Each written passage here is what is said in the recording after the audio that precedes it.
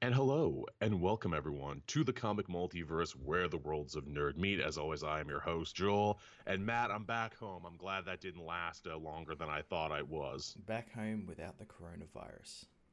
Without that coronavirus, I'm hoarding a lot of toilet paper, but beyond that, I'm back home and everything's okay. Can you believe that was a fucking story this week? I can because I live it. You did. There's like major like toilet paper outages in Australia. One lady was trying to become the queen of Bartertown of toilet paper. Yeah. What was even funny is during the height of it, like the first couple of days, apparently near where I live, a toilet paper truck caught on fire, and Oh no. I got a good laugh out of it because I just imagined it was like that scene in Mad Max 2 where they're trying to steal the fuel, and the truck just goes up in flames. Go, my raiders into the wasteland and Yeah. bring me back two ply, for I am the warlord Sharman. There's people covered in the cardboard tubes from the middle of the toilet roll, and Yes. These guys are the shittiest Fallout gang I've ever seen. Literally. Man, here's the funny thing about that. So, like, I heard this toilet paper thing from you, and I'm like, that's not happening in Canada, is it? It is apparently in some of the bigger city centers. And I'm like, well, why is it happening? There's really no reason for no, it. People are just kind of doing it because some people got scared and thought, oh, I should do this. And then once toilet paper scarcity became a thing, other people are like, well, I guess I got to do it too. the logic behind it just doesn't make any sense. I think they think, well, toilet paper is a sanitary product, and Yeah. coronavirus is stopped by being sanitary. And if I get the toilet paper and cover myself in the toilet paper, I will be completely immune to all diseases, including the coronavirus. It's a magical barrier, you see, you keep it all out. Yeah, while they're buying the toilet paper, we're just stocking up on the canned food, all the important stuff. Here's the truly funny thing. So, like, when I heard this toilet paper rationing story, I went to the store this week because, I hadn't been here in like a couple days and I needed to buy stuff. And I saw there was a sale at my local store on toilet paper and paper Hmm. towels. And I saw a bunch of people going through there with like armfuls of paper towels. And I'm like, oh, should I do this now? Should I start doing it? Because they're doing it. I'm like, no, Joel, if you start doing it, then that's how the brain worms work and that's how craziness starts. Yeah. I have to assume they saw like a bunch of people doing it and just started panicking, and then it just spread. And yeah, it's very strange. It's very strange because I It's did hear that people were buying it to send to China because there's shortages in China, but that doesn't make any sense because that would cost a fortune because shipping isn't weight, it's size. Yeah. It's FOMO, man. It's fear of missing out. That's the effect that's got going on. Yeah, Yeah, my camera's not fucking up this week, although people are telling me my voice is sounding unusually deep. it is. Yeah, sounds like you're sick. Maybe you do have that corona after all. Maybe I actually have the corona after all. I mean, well, if deep voice Joel is the worst, we're already live now, so it's not like we can go back and stop it. I think I sound fine. Maybe it's a problem. I mean, is everything plugged in right? Because I moved my mic and everything, and I hope it doesn't ruin the show, Have you everyone. got your voice modulator off? Your Bane voice modulator? Oh no, you mean this? No, I did no such thing. Here, look, let's talk more about coronavirus while I check my settings. I don't think I've done anything wrong. Yeah, I don't think you sound too bad. Okay. Okay, just so long Whoa. as it doesn't ruin the show. I don't know what the hell you just did then, but you just blew my eardrums out. Oh no, I didn't mean to do that. Am I okay now? Yeah, you're okay now. I dared to open the settings, is what happened. Everyone in the chat, Luis saying Joel was replaced. Joel's a scrawl. Joel is suddenly more buttery than Comic Explained. Yes, everyone go tell Rob that. Go tell him that I've replaced him with a smooth voice. Now let me tell you about this. Mm. Yeah, but besides that, besides toilet paper rationing and other craziness, how's your week been, Matt? Pretty slow. I've been trying to get all my comics done, but I just had one thing after another. But as well as doing comics, I somehow managed to watch the whole season of that new TV show, Hunters. Oh yeah, I saw you tweeting about that. How was that? I'm like behind on several shows, but that looked good. It's really good. The twist that comes at the end, you could probably call from like the second episode, though. There's a weird tonal shift in it where you'll get episodes that are like really serious about like outfits and like the people who were there and all that sort of stuff, and then it'll just cut to like grindhouse-esque, almost bordering on Legends of Tomorrow style wackery sort of like ultra violence.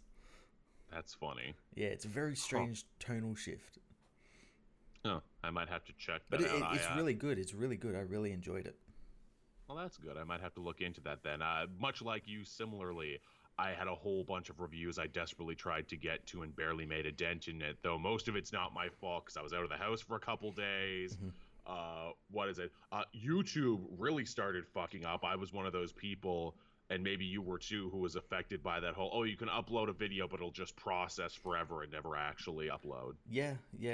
I keep getting that. I just end up just like leaving them and like going and doing something else because I don't know what they've done, but like it now takes like a 3 or 4 minute video, like almost half an hour to process. Yeah. Whereas before it would happen like almost instantly. It would. What has happened, YouTube? Why do you never roll out any good updates? Why do you only ever roll out updates that make things worse? Well, see, they're updates that we find worse, but probably all their big creators, all their whales find like very handy or something, because that's all they care about. You know, if you're the Pooty Shoe out there, you're probably feeling pretty good about that. Mm-hmm. Also, if you couldn't tell from that reference, my power was out this week too. Some fucking white trash a-hole lit like an actual power line on fire here in my small town. Yeah, I wish I was making that up, but that's 100% true. Some a-hole got drunk or high or whatever and just set a power line on fire, so I was without power for a couple hours there, which cost me a day of videos. Oh, fantastic. But in that time, before my laptop died, I watched the first episode of that Charlie Day show, Mystic Quest Raven's Banquet. Oh yeah, what's that like? It's fun, you know, it's very much a workplace comedy. You've definitely seen this kind of setup in these characters before, but it's got a great cast. They got Charlie Day, they got Ashley Birch in there, they got a ton of really funny people who you're probably going to like. Apparently, what is it? Goddamn, I'm having a bit of a stroke here. What is her name? This is driving me crazy. I had it on the tip of my tongue. She voices BoJack's sister in the later episodes of BoJack Horseman. Not only is she in the show, but she's actually written a couple episodes, so that's a fun thing the show does, actually lets the actors write. They do get something kind of wrong that kind of ticked me off, because, you know, it's all based in a game development studio, right? Mm-hmm. People, you know, working to make a game, which it's a game, but it's clearly just clips from Assassin's Creed and that other Ubisoft game. Those kind of like game development stuff, yeah. They do make a joke about it, though, where it's like, well, no one actually owns anything here. We're all owned by some parent company in Montreal. And I'm like, ha, ha, ha. They're saying Ubisoft without saying Ubisoft. Yeah, well, I think they worked with Ubisoft on the show. Which is why we saw the trailer for the show at the Ubisoft conference at E3 like a year ago. Yeah. But they do make one joke that kind of drove me crazy, because it's very close to being right and being funny, but so far away that it drove me nuts. It's they have a PewDiePie stand-in called Pooty Shoe, who's like this 12-year-old kid, and all the game developers live in fear of this 12-year-old to be like, oh no, you know, what he says about our game can make or break us. And I'm like, okay, two things with that. One, that's not true. Second of all, I wish they were immature 12-year-olds who are the big popular streamers right now. No, it's all adults who act like they're 12. That's the problem. Yeah, that probably would have been the funnier joke if it was like a 40-year-old or something acting like acting like they're 12. Acting like they're 12, yeah. Yeah, doing the ma'am, I'm streaming, ma'am, and I'm like, okay, that's been done, but you know, it's an all right show. I'm definitely going to keep watching it, but yeah, that's how my week went. You know, some ups, some downs, some sidewayses. Cool. But yeah, thank you everyone for joining us tonight on this Sunday, especially after we didn't have a live show last week. I see we got a lot of people, a lot of regulars joining us, and some people we haven't seen in a bit. We got me, Elmo X, and Magmaster, and Dark Knight Nation, and Luis, and Lich Lord Chris. Haven't seen Lich Lord Chris in a bit. Yeah, we got all sorts of fun people coming by and joining us now. Always appreciate it, everyone. Normally, this is the point in the show too where I would say if we had an app or had an ad spot or not. We don't. But again, if you want to get in on the ad spot, write me an email, and for about $50, I'll talk about your Kickstarter. I'll talk about your channel or creative project, assuming I vet it. So that's an option. And also, hey, well, we're sending thanks to the fans out there. Thanks to our good buddy SD Althani, who tossed some coinage my way over on coffee, and it looks like I can go get this cracked tooth fixed. So thanks, SD. Nice, nice. Much appreciated there. You really helped me dodge a bullet this week. Oh, I got glasses too this week, Matt. Or I got my first eye test, so I'm actually going to be joining the glasses gang soon. I'll be fantastic. looking smarter in no time. Awesome. My eye test was great because it's just this very nice doctor trying to tell me, you can't see shit, son. How did you last this long? I was exactly the same. Because did you have the thing where they put the thing on? And they're like, okay, which ones? Yeah, yeah. And he's like, yeah. How did you get here? It's like, yeah, like I drove. I was fine. Oh no, yeah, that's the thing. He says like, you don't drive, do you? I'm like, no, someone drove me here. Oh, thank God, you can't see anything. The thing that really blew me away is I knew my far vision was bad. Like when they say read the last line, I'm like, man, I can't do that. That's I can't. But what really got me was when he gave me the peripheral vision test. Mm-hmm. Whereas, like, how many fingers do I got on this side? I'm like, okay, 2, that's easy. How many fingers over here? I don't know. It's like, okay, so you're almost entirely blind on your right side is what we're saying. So if you try to attack Joel, attack from the right. Attack him from the right. He's like, yeah, your right eye is overcompensating for your shitty left, and it's gotten so strained now you can't see out of your right. I'm like, oh, that's wonderful. You know, if a mugger ever comes at me from the right. I'll literally be like, hey man, if you're gonna say that to me, say it to the left, because then I might see you coming. I get a bunch of people coming in who are just hearing my voice now and saying that it's low and demonic. Don't worry, everyone. I'm also recording a backup of this one too, so by the time I'll have to compare them because I have to download this from Twitch for our video part. So like, I'll check and see if there's any difference. I don't think there will be.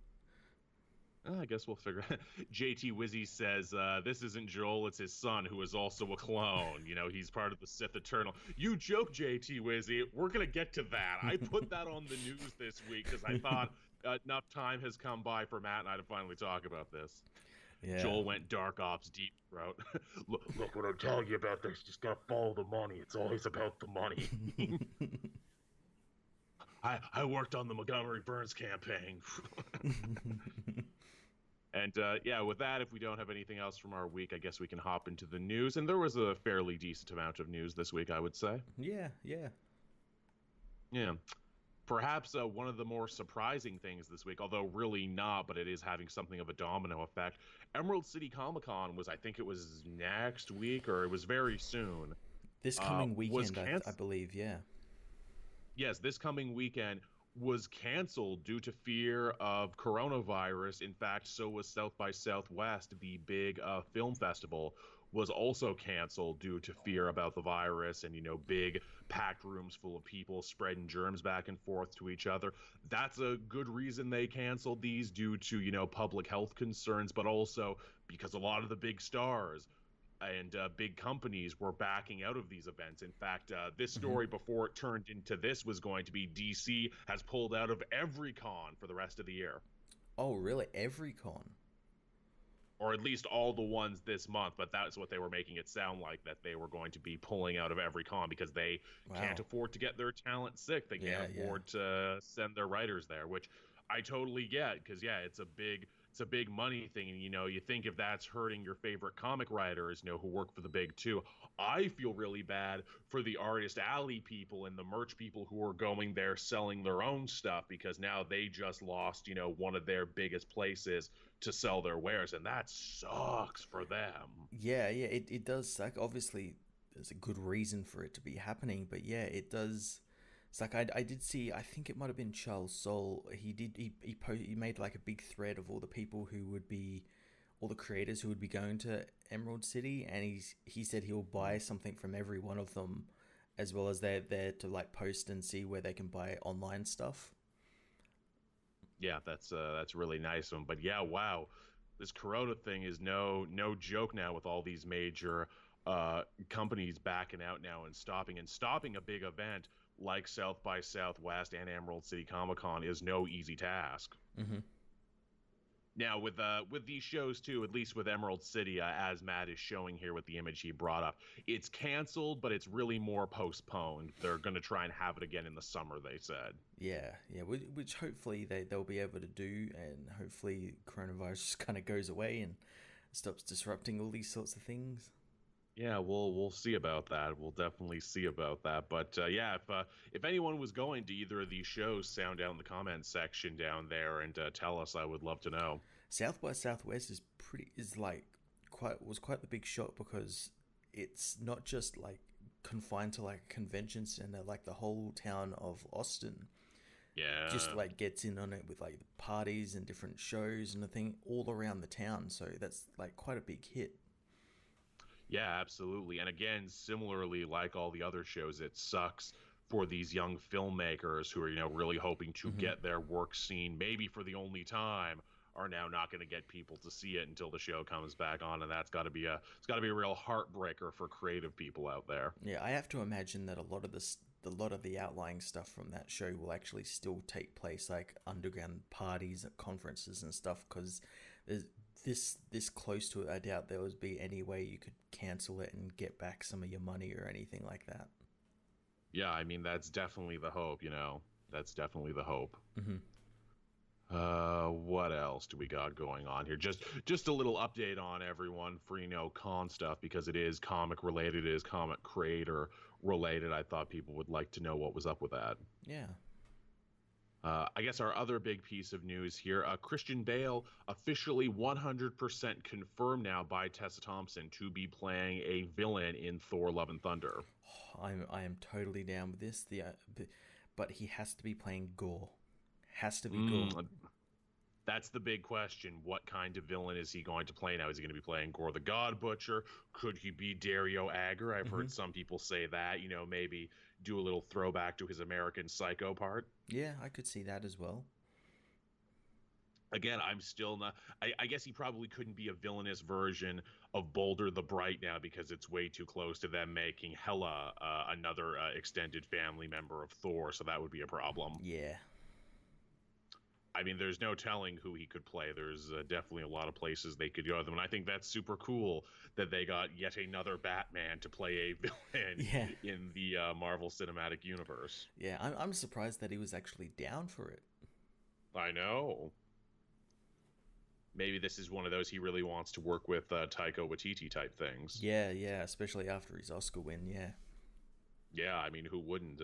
Dude's blowing up at the moment. Mm-hmm.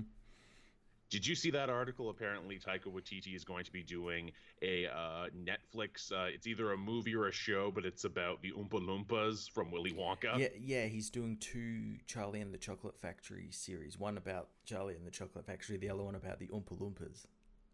And on one hand, I'm like, that's stupid. Then it's like Taika Waititi's doing it. I'm like, that's awesome. Let's see what he has to say. Well, I like because like in the original story, it's like hinted at that the Oompa Loompas were like on an island or something. Yeah, Loompa Land. And Willy Wonka brought them, or like captured them, enslaved them, to come work at his factory. So it's a pretty funny, like satirical take on that you could do. Definitely. And like the worst thing about it is that Wonka always made it sound like it was their idea, like, oh, there's all these vicious canids out there that eat Oompa Loompas by the whole, and I said, hey, come live with me in my factory and work, and never stop. Just, and never stop working and sing happy songs about all these children that I may make. That's good. And, if he's also doing a more like, traditional Charlie and the Chocolate Factory story, I actually think he would be really good to do a take on that. Because all of Taika Waititi's movies are, cute and whimsical, but with very dark undercurrents to them. Yeah, exactly like the original Charlie and the Chocolate Factory movie. Yeah, where, Burton kind of dropped the ball because he's like, oh, well, let's put the offsetting creepy stuff front and center. It's like, well, that doesn't work then. No, it's got to be a fun undercurrent. That's how it works. Yeah, but yeah, so this is a fun story right here. Again, you place your bets right now on who you think he's going to play. I think he could play any number of characters, and I actually cannot wait to see what he brings to the role. Yeah, I'm intrigued to see how they'll incorporate him into the whole, because obviously Jane Foster's back as well, and she's going to be Hmm. becoming Thor as well, which means you got the cancer story probably. So like, Mm. there's lots of stuff to balance out in this film. Definitely, definitely. That's why I keep coming back to him being Dario Agger, because Dario Agger is really more at the end of the day more of a Jane Hmm. villain than a Hmm. Thor villain. Yeah, do you think there might be two, like a Jane villain and a Thor, and like a Thor villain? That would be interesting. That would be a way to do it. Some people have even said, wouldn't it be crazy if he came in as a more villainous version of like Beta Ray Bill, who's like a bad guy at first, but then becomes a good guy by the end of the movie? I could maybe see that. People just really want Beta Ray Bill in this movie no matter what, even if it doesn't make any sense. Because he's a talking space horse. Also, too, the chat saying apparently, and I remember this too, apparently they said they weren't going to tackle the cancer story, maybe. Yeah, I think they said it may or may not factor into it. I have to say it will. Up in the air, definitely. I hope they do it. I think that's actually quite the thing to have a superhero who also has cancer and yet Hmm. overcomes it. I think that's some pretty inspiring shit. Yeah, yeah. It'd also be a hell of a thing too to be like, hey, we haven't seen Jane in a bit. What's wrong with Jane? Oh, she has cancer. Oh I'd no. like the story to be like she left Thor because she knew she had the cancer and didn't want him to blame himself. Uh, I like that a lot. And then you can do the scene from the comics where like Thor is so dumb and there is no cancer in Asgard. He's like, "Where is this foul beast cancer? I will have fisticuffs with it." No, no, Thor, honey, you can't punch cancer. Oh, well then I don't know what to do. Yeah, exactly. That's why I laugh. Yeah, that that would be very cute if they did that. Then again, it's like, it's kind of hard to make cancer funny, in the Marvel Mm, Cinematic Universe, which are all these feel good movies for the most part. But then again, if anyone could make cancer funny, it's Taika Waititi. definitely. I mean, if he can make Hitler funny, He made a whole movie that's basically like, I bet I can make World War II and Hitler funny. And they're like, no, you can't. He's like, did it. won an Well, Oscar here's the for it. and won an Oscar. Well, here's the thing: we can have cancer in the movie, but only if Taika Waititi plays her cancer. Voices it. He voices the cancer. Every so often we see Jane on a cellular level, and it's just Taika Waititi like, oh, hey, it's me, Taika Waititi, cancer. That's more Australian than New Zealand. I'm sorry, I'm not firing on all cylinders today. But that would be funny that he just voices the cancer, because he can make anything charming. You can make anything funny, Tevye, as long as you try. It's true. Again, there are many things that stand as a testament to that's true. And again, I mean, you look at all of Taika Waititi's movies, it's shit that shouldn't be funny but is. Yeah, yeah. Like, what is it? His first movie, Boy, was just about like, oh, and here's an almost biographical movie about my father who abandoned me as a Yeah, child. yeah, and domestic abuse. Yeah, but I bet I can make it funny. I bet I could make World War II funny. Hunt for the Wilder People, again, I bet I can make being an orphan and being trapped in the bush also funny. He can find a way. I believe in Taika, man. I believe in it. And I guess from one kind of Batman-centric story to another, we actually got our first look at what the Batmobile is going to look like in the new Matt Reeves movie. And I'm very happy it's a car. Same here. It's been so long since we got something that wasn't like a tank or some sort of like paramilitary vehicle. I also appreciate that it is just a souped up car, and the fact that it is such a basic souped up car, I think really, what is it, speaks to what they're trying to do with the movie, and that this really is Batman Year One. Yeah, yeah, yeah. This is like probably just removed from Batman Year One, where instead of the motorbike, he's got the car now. Hmm. In fact, what is it in that old Aronofsky script that they never produced for Batman Year One, which was the radical Frank Miller movie revision to that famous comic book story? The car they described in that script looked a lot like this car. Yeah, it was like a Cadillac or something. And I mean, you can't say that those things never eventually make their way back into Batman movies, because again, I do believe in that script, and I had forgotten about this. Batman had like a Wayne family ring that he punched people with, and it left a bat indent. It's a crazy script that you can understand why it never got made. Yeah, Alfred was a mechanic named Big Al. Big Al, which is kind of funny in and of itself. And like Bruce Wayne was like a feral child. I don't think they're going to be doing that for this movie, but they at least took the car concept. Yeah, no, it looks really cool. It looks, as people pointed out, it looks like a real modern take on like the 60s Batmobile, where it's got like those, like the bat fins on the end, but instead of sticking up, they're like flat. Batman also has a cape in this picture too, which is interesting because obviously on the motorbike and everything else he didn't, because they were probably going to add that in later. So I actually like getting to see the cape in this picture. Yeah, it looks really good. He's got like a collar to the cape too at the back, which is kind of interesting. Yeah, very reminiscent of like the White Knight Batman, which I love that costume. I like it's a little White Knight, it's a little Noel. They got a lot of stuff going on there. I want a better look at the material. What kind of material does Batman's cape have? Well, it have to be light because he has to glide with it, but it has to be strong as well.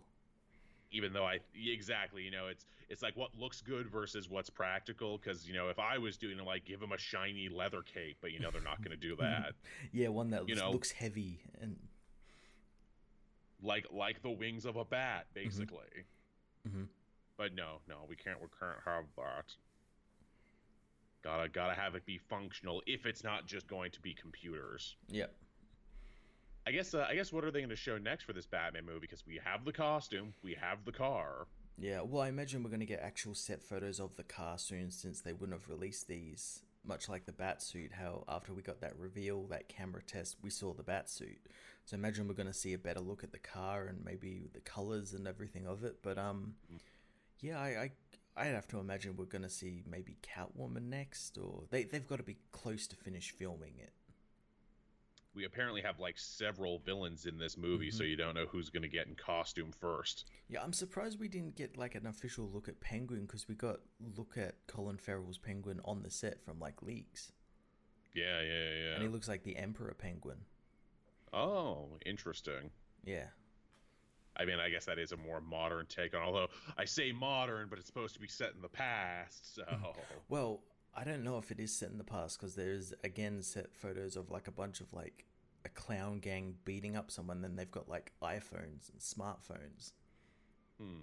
So you think this is going to be a movie that maybe we do a lot of flashbacks, maybe it's told, like, out of order in time? Probably, yeah. Which I'm okay with that. That's a good way to have an origin story, but not really do an origin story. Mm-hmm. Or maybe Batman's like, this case reminds me of something that happened early on in my career. Yeah. Doodly, doodly, doodly, doodly, doodly, flashback. That's exactly how they're going to do it. They're going to star wipe into the past to show that we are in the past. Also, hey, you gotta like to the, kind of yellow tinge to this image, which again, very reminiscent to the yellow tinge that Miller was doing in Batman Year One. Yeah, and I think that's also like a Matt Reeves, like his signature thing, because I think he's done that in quite a few of his films. Like I know in the Apes film, there's like quite a few scenes that's like lit with like a yellow light. That's true, actually, now that you stop and mention it. And man, you just reminded me again. I'm like, yo, those Apes movies are fucking dope as hell. Yeah, I've been meaning to go back and watch them. They're so good. Yeah, I love those a lot, and now that guy is getting to do Batman, so like that's a reason to get excited. And the fact too that they are kind of really spoiling us with set photos and everything else. Although I guess their hands have been tied in some cases, and they've had to, but still. Yeah.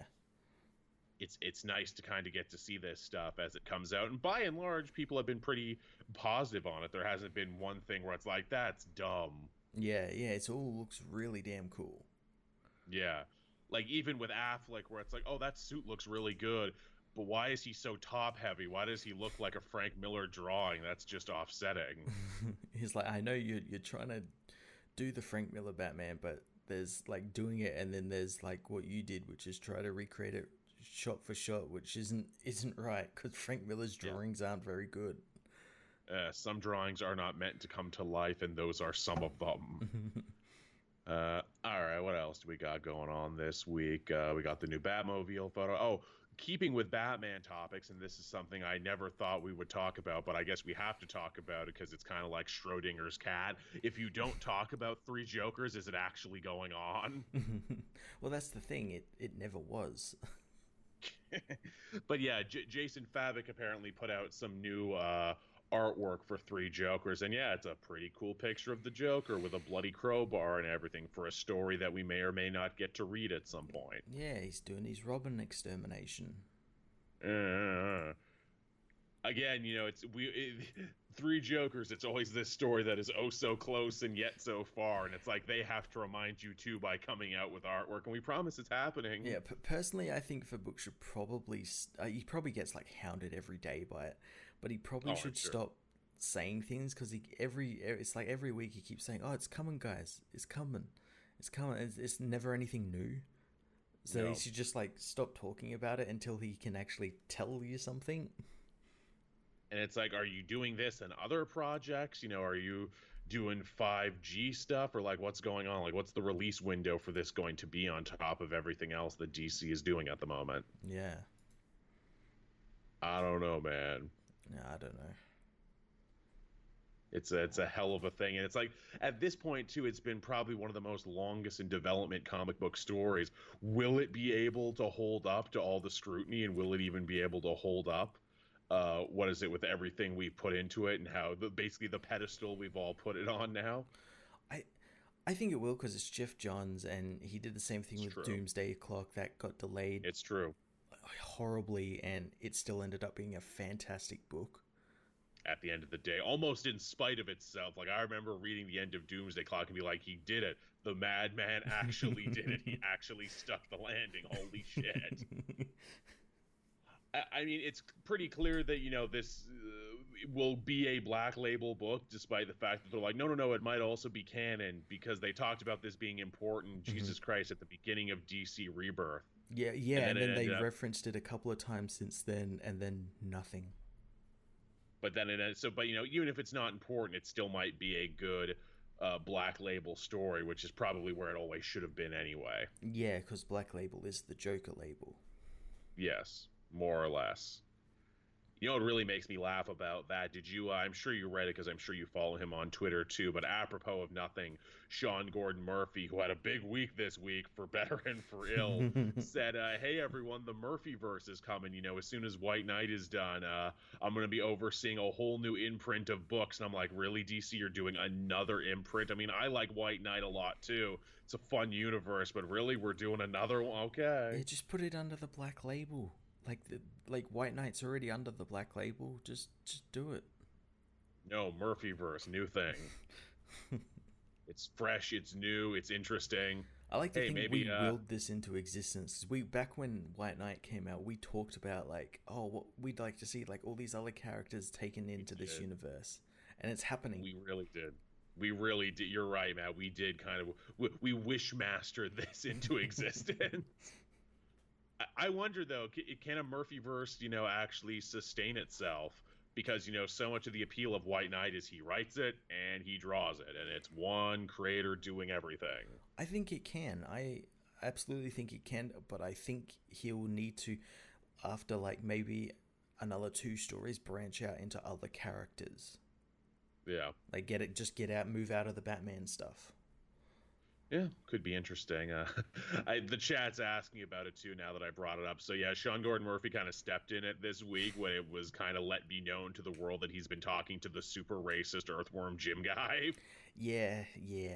And did you see Jim Lee got in on it as well? I certainly did see that, to where it's like, oh, what was that, Murphy? You said you were getting your own imprint yesterday, and then today this happens. Maybe don't be shocked if we don't see those Murphyverse books. I'm sure Jim Lee, who is now sole publisher of the company now that Dan DiDio is gone, don't be shocked if Jim Lee's like, oh, hey, look at this Murphyverse pitch I have on my desk. Oh, no, the paper.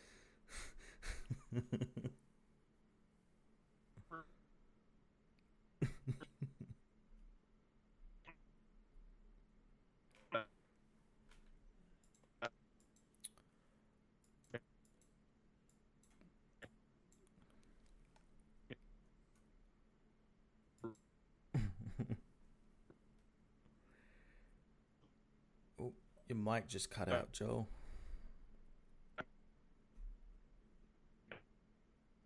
Oh, your mic's cutting out, in and out. Joel's got the corona, guys.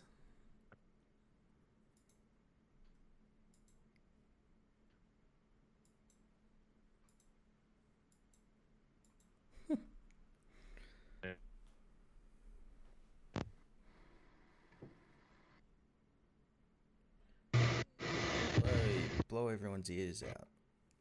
Oh no. Oh, how about now? Yeah, your voice is back. That's so fucked up. What is wrong with everything? This is what happens, Matt. I leave for a week and this shit just fucking happens. Your computer has the coronavirus.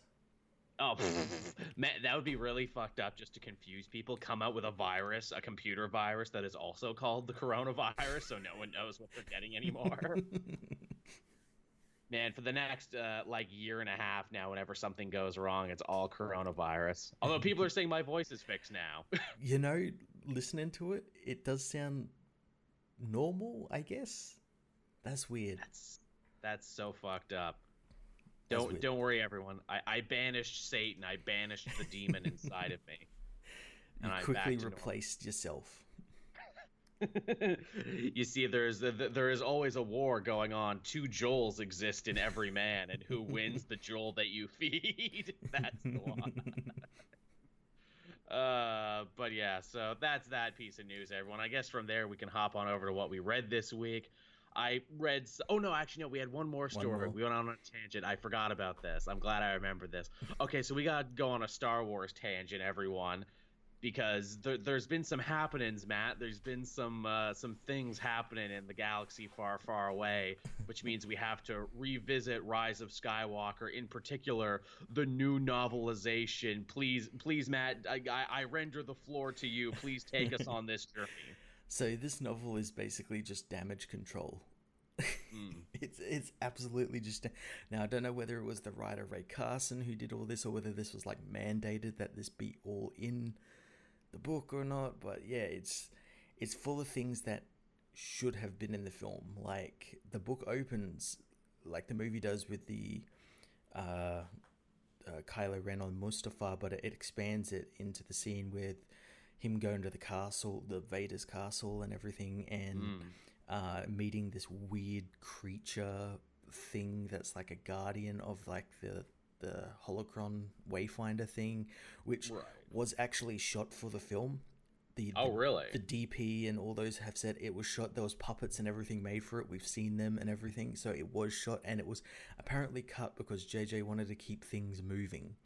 I'm like, sounds about right. No, just do this. It makes more sense. In a movie that never slowed the fuck down. Now that's some good things in there that you actually liked and enjoyed and you wished that was in the movie. But in their attempt to try and expand upon things, they also made things dumber in a very Star Wars prequel-esque way. Let's talk about some of that. So yeah, it mainly just stems from like all the stuff with Palpatine, and the first bit is when we learn that his body is a clone of the original Palpatine, because the original Palpatine, when he was being yeeted down the fucking exhaust shaft of the Death Star 2, he quickly transferred his mind over into a new body, like in an instant, because that's what he thought to do when he was screaming down this pit. Which is an ancient Sith technique, I'm assuming, that is, only known to him. He knows the body transfer technique, a la JoJo's Bizarre Adventure. Palpatine is Dio, is what we're saying, and he can just hop into a new body whenever he wants. Yeah, and he did that, and this is where it gets so fucking confusing and just lazy. So we learned that, like, the body couldn't, like, hold him because of the force power. It can't, like, hold... clone bodies can't hold people with force powers. They degrade and everything, so he's basically back to like his original body, more or less, which is why he's all gross and falling apart, which I assume just because he's just Palpatine, but no, apparently it's clone shit. Apparently it's just the clone. We learned that he cloned himself a son for some reason. Yes, he pulled a Jango Fett, I want a clone son to raise, which I personally take offense to this, Matt, because in this headcanon, in this movie theater, Palpatine fucks, and now that throws this completely into disarray. Now maybe Palpatine doesn't fuck, and I don't know if I can live in that world. Palpatine does not slap cheeks. No, apparently not. He doesn't get all up in them guts, and that's just disappointing. Yeah, but and this is where it gets really weird. So his son was completely normal, didn't have any force powers, so that like disgusted Palpatine. But then he let his son have a daughter, who in turn was Rey, who is according to these films the most powerful force user in all existence, which doesn't make any sense for me. Because how did someone without force power give birth to her? And like, how does that work? This is total prequel. We try and answer a question, but in answering it, we actually ask about a million other questions. Again, why didn't they do the thing that's like implied with Anakin, where like Palpatine sort of fucked with the Force and the balance of the Force to will him into existence? They could have just done that again. Because the internet already thought that was the deal with Rey, and we can't give the internet what it wants. Yeah, we got to be one step ahead of the damn internet. But what I found funny about the son is that like the book goes into detail about how much he hates his son because his son doesn't have force powers. Yet, like he lets him live and lets him have a child and a life and then escape. And like, this is Palpatine. He would have just killed him. And tried again, because clearly you can just clone anytime, whatever you want. Apparently it's very easy. Yeah, so it's just full of all this like bullshit stuff that all that stuff felt like it was just like put in at the last moment, like hours before the book was sent off to be published. Yeah, like again, in filling the holes, you have created more holes. And in back of my mind, I'm like, okay, you know what? I'm ready to treat this book as just non-canon now. As much as there was a lot of questions to be asked in the movie cut of Rise of Skywalker, this I think actually does make it worse. That's the problem. It's got good stuff like the stuff with the Oracle at the start of the novel. Then it's got all this stuff, and it's just so strange. Wasn't there some stuff with Chewie too that apparently we get like a whole bigger scene with him? Yeah, when he's captured by Kylo Ren, Kylo tries to like tap into his mind to learn where Rey is, and because Chewie's been around for a while, he knows all the stuff about Jedi mind tricks, so he starts like throwing his own memories back at Kylo Ren of like him looking after little Ben and like their life together. And I'm like, oh, why was that not in the fucking film? That would have been fucking fantastic. Yeah, that sounds great, but I guess now it will forever be one of those what could have been moments. Yeah.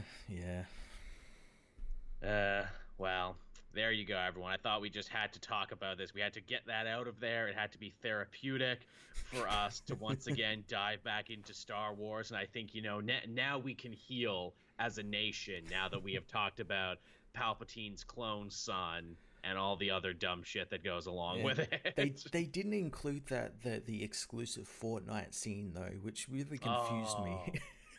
That's a real shame. So you got to go to Fortnite to see that. Man, the future film scholars, like 20, 30 years down the line, who are going to be talking about this movie and the fact that they're like, did you know that a very important plot point was in fucking Fortnite and never left Fortnite? Who thought that was a good idea? Who thought that? Which aged executive thought that was a good idea? Imagine all the money we'll make when we put it into Fortnite. Everyone plays the Fortnite. Everyone will be talking about it. Oh my god. So silly. So silly. That's all I can say. And I didn't even hate the movie the same way other people hate the movie. But this, like, these revelations are, I'm like, oh, that's dumb. Oh, that almost makes me hate it. Yeah, if anything, all of this stuff that's coming out is making me hate the movie we got more. Yeah. Because they were like, there's just a couple of scenes more, and it would have been a perfectly fine film. And it was in general, like, it was an enjoyable, you know, action adventure film, but as like a conclusion to like a saga that spanned decades, yeah, it wasn't. Well, at least we'll always have Rebels and Clone Wars and the cartoons. Yeah, and Mandalorian and all that. And Mandalorian. So, you know, there's still a lot to enjoy in the world of Star Wars. Yeah. I guess from there we can hop on over into what we read this week. And like I said, read a lot of things, didn't read as much as I wanted to. That's kind of becoming my catchphrase when we do this segment of the show, because there's just so many goddamn books, Matt. There's so many books. There is so many books this week and next week as well.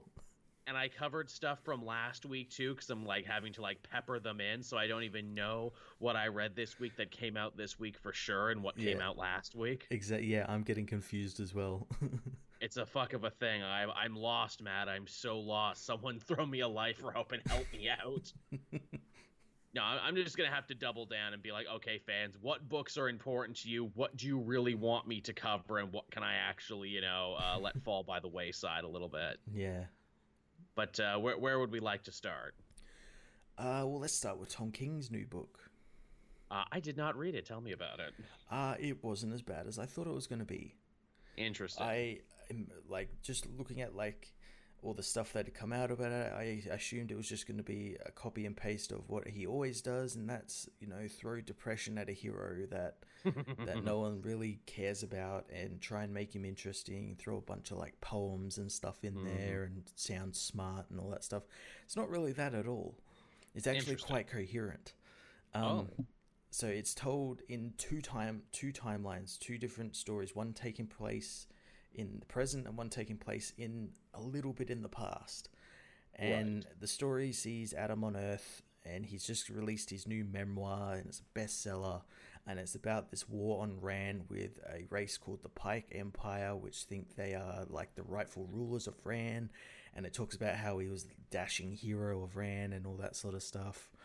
Very Rocketeer, Flash Gordon. Yeah. And that's intercut with scenes from that war, with him saving his family and then having to abandon Rann. But when he's about to leave Rann, his Zeta beam takes him back to Earth, so you're not sure whether he was actually at the war or whether he's just talking about it as a sole survivor sort of thing.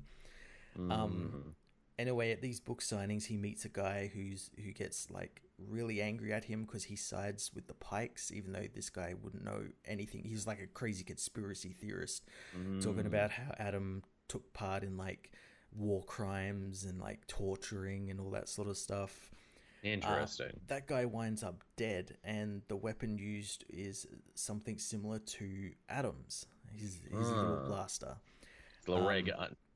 So while he's dealing with a book that's about to be published and all the interviews and stuff, he goes to Batman to ask him to investigate him to make sure he didn't actually do it and to prove his innocence. But Batman won't, because Adam has saved him a couple of times, so it wouldn't look like it's a fair judgment. Wow, Batman not being an asshole in a Tom King story. I know, right? I know. It really confused me and made me really upset, because I'm like, what is this? What's going on? So if this was Tom King's Batman, he would drop his pants, slap his ass, quote let Alfred die again. Quote Othello or something. There you go. Yeah. I ever tell you about Othello? I'm Batman. But Batman does say he'll get in contact with someone who can help, and that someone is Mr. Terrific. And the book ends with them meeting with Adam, and he's got some questions for Adam because he's read the book, and I'm guessing the whole 12 issues is going to be him sort of questioning Adam about the events of the war and everything, and trying to find out if he actually was telling the truth or not. So already, we're seeing a couple Tom King staples there, military man with dark past that he's trying to live through, unreliable narrator. He loves him some unreliable narrator, doesn't he? Yeah, his wife is in there, and she's a big part of this book. Of course, the wife is a big character. So, yeah, all right, this definitely sounds like it leans more to the positive side of Tom King. It does. And I think it helps that it's a character that isn't really mainstream like a Batman, Yeah. So he's got a little bit of wiggle room on how he can portray them. That's also really nice. If I'm an Adam Strange fan, I don't care if Tom King gets some things wrong. I'm just happy to be able to read about Adam Strange again. Yeah, I like the difference in the art as well. He's got Mitch Gerard on the modern stuff, which is which is kind of grungy, kind of like Adam's got like a little bit of like a stubble going, and he's got Doc Shanna on the past stuff on the war, so it looks all like heroic and like golden age. Nice. Again, too, there's another one for your Tom King. Bingo, he's working with Mitch Gerard. So there's another one. Bingo, I got a bingo. Well, that sounds fun. Again, I feel like Mr. Miracle, if I do check this one out, I'll check it out when it's over, because I'm so burnt out on Tom King stories after Batman and Heroes in Crisis. I'm sure this is cool, but I'll wait and see. Did you hear he's got another book coming out, apparently? I heard he did. I really did. I'm like, all right, what's this one now? Though apparently they're going to be short. I think they learned their lesson and they're not going to be putting him on any more ongoing series for a while. Yeah, he's got the new DC event. It's Crisis on Heroes.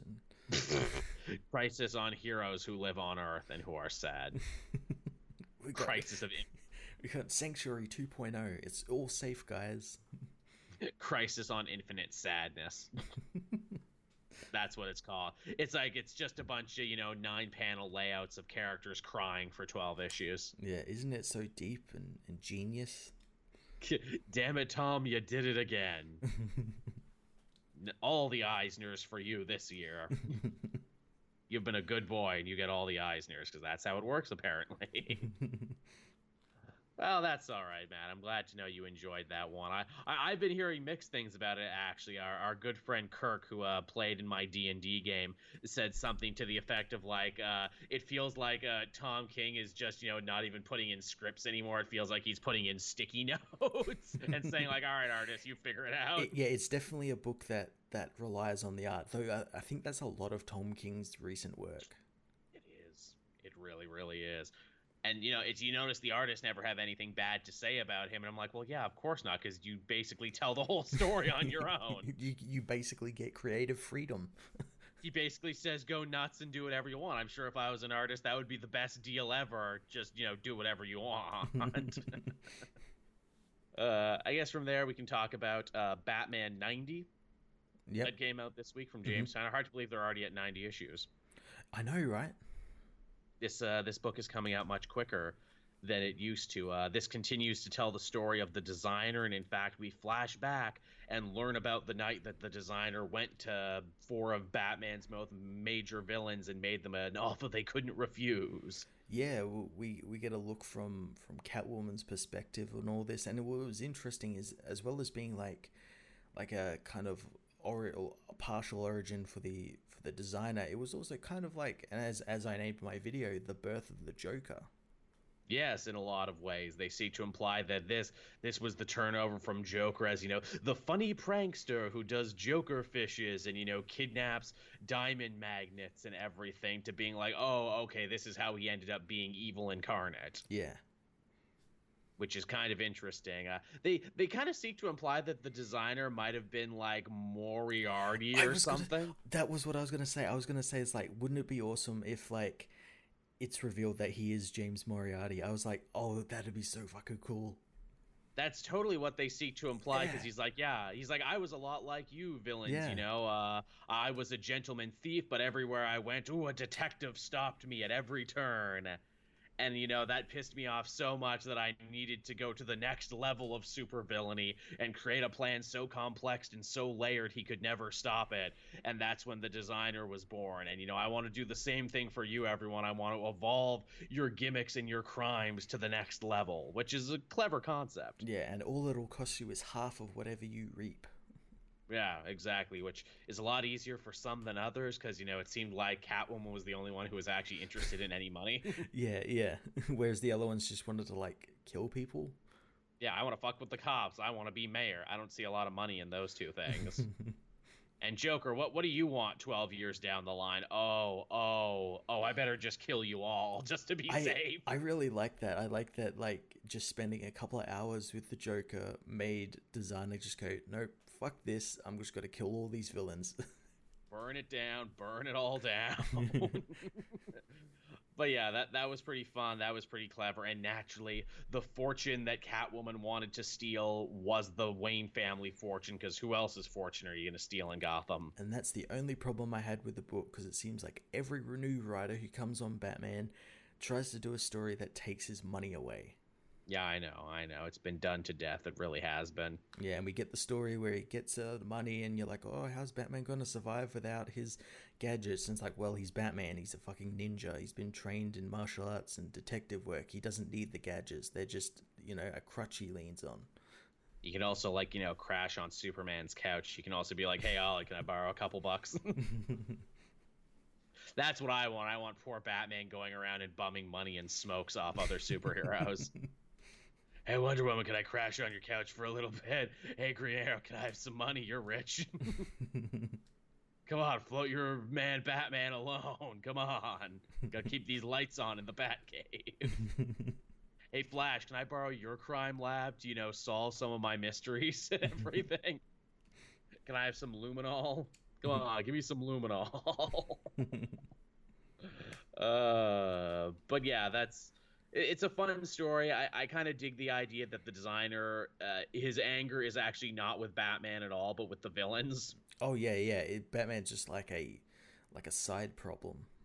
He is caught in the crossfire, and I find that very interesting. That for once, Batman actually did nothing to earn the wrath of this new villain. Yeah, I assume he will eventually. Do we think that designer survived getting shot, or do you think this is a new person who's taken up the designer identity? I think it's probably be a new person. Mm-hmm. They also never explained how the designer can create and control zombies and shit. Yeah, or has a weird House of Mystery house. Yeah, he's got the House of Mystery, House of Secrets that just teleports. It's like, are you magic? What are you? And then none of the villains think to ask that because they're like, no, well, that's trade secrets. He can't tell us. That would just be in bad form if we asked him about his magic house and very unprofessional. Zombie. Yeah, about his zombie henchmen. They teach you that in Super Villainy 101. You don't ask those questions. Here's a big brain. Here's a big brain theory. And if this turns out to be true, I will go nuts. What if the designer was actually young Bruce Wayne and this was his weird shell game to get one up on his own villains, to create the designer as an entity to try and get inside his villain's head to basically, profile them without them knowing? I had that thought. I had that thought. I was thinking, well, maybe this is like a Matches Malone sort of thing for Batman, like what he did in his first years. Yes, where it's I need to create a supervillain entity, borrowed from Moriarty, much like how the Batman identity is borrowed from Zorro and shit. Mm-hmm. And I will move within their ranks. And, that night changed everything because he discovered, how truly evil the Joker was and what was going to happen. And, it's all been smoke and mirrors until assumedly someone else took up the designer mantle. That would be really cool. I would really like that. Yeah, and someone knew of the designer and just repurposed it after not seeing them for years. And that's who this designer is in the current story is. That'd be pretty cool.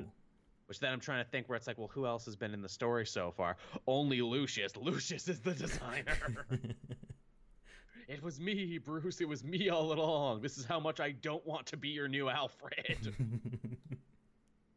This is how much I didn't want it. Because if it was Batman, that would kind of be an interesting inverse of Hush, where it's it was actually Bruce all along. Yeah, that'd be pretty cool. Yeah, or it's some sort of weird if Alfred was to die, the designer robot comes online to finish off this shit. I don't know. It's Alfred. This is how they bring back Alfred. Oh shit, I was the designer. It's Duke. Yeah, exactly. We haven't seen Duke in a bit. Sure, why not? It's Duke. Go do something interesting with him. No, you know who it is? It's Alfred's daughter, Penny, who everyone seemed to forgot.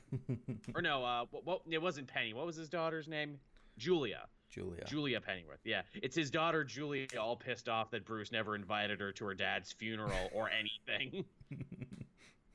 It was me. It was Julia all along. Man, that is a good story there. They should do something with Julia. She should come back and should be pissed at Batman and everyone else for forgetting her. Yeah. Well, there's a lot of people like that who should be pissed that they forgot Alfred's friends and stuff when he died. Yeah. Yeah, it's not like he has nobody. Yeah. It's Calvin Rose. It's the Talon. James Tynion is finally bringing back the first book he ever wrote for DC. Come on, James, bring Talon back in something. Come on, can't hurt you. Make Calvin Rose do something. All right, what else did you have this week, Matt? I had Flash issue 750. Yeah, this is a big issue. Everyone was going on about this one. Yeah, so unlike the Wonder Woman one that had one really required reading story in that like first Wonder Woman appearance with the new generations, this book is pretty much all required reading. Well, that's good to hear. Because The Flash is the most important DC book, and I've been saying that for as long as it's been around. As much as the people on top don't believe you, but yeah. I'm just going to talk about the stories out of order. We had a really cool Captain Cold issue by Jeff Johns, who wrote what happens when you get in front of Captain Cold and his beer. Which it was a really great story because that's what it's literally framed at. He's watching a hockey game, he runs out of beer, so he goes down to the local store to buy some more. Store gets robbed. He tries to stop the robbery by telling the kid, this is his store, fuck off to some other store and rob it. But because he was in costume when he did it, because it was cold out, of course, the clerk thinks Captain Cold is robbing the store, so all the police come, so he's just like, oh, fuck it, and just has to fight his way out to get home to drink his beer and watch his hockey game. What's really funny is this story took place at a time when Wally was the Flash, so it's in Keystone City, and Wally reads about it in the news, and Wally was out of town fighting Gorilla Grodd, and it was the day before the Flash Museum celebration or something, and he's like, Cold did this on purpose. He's trying to say he's better than me. There's no other reason why he would do this. It's really great. It's really great. And so unique to the Flash Captain Cold relationship. Yeah. I found that really cool. That was a really good story. There was a really important Jay Garrick story, which is like really his first story, not really his first story, but like set in that same time Wonder Woman, because he mentions Wonder Woman coming out. He ends up fighting the Thinker, who is trying to like spread fear of the impending war in Europe because it's set in the 40s.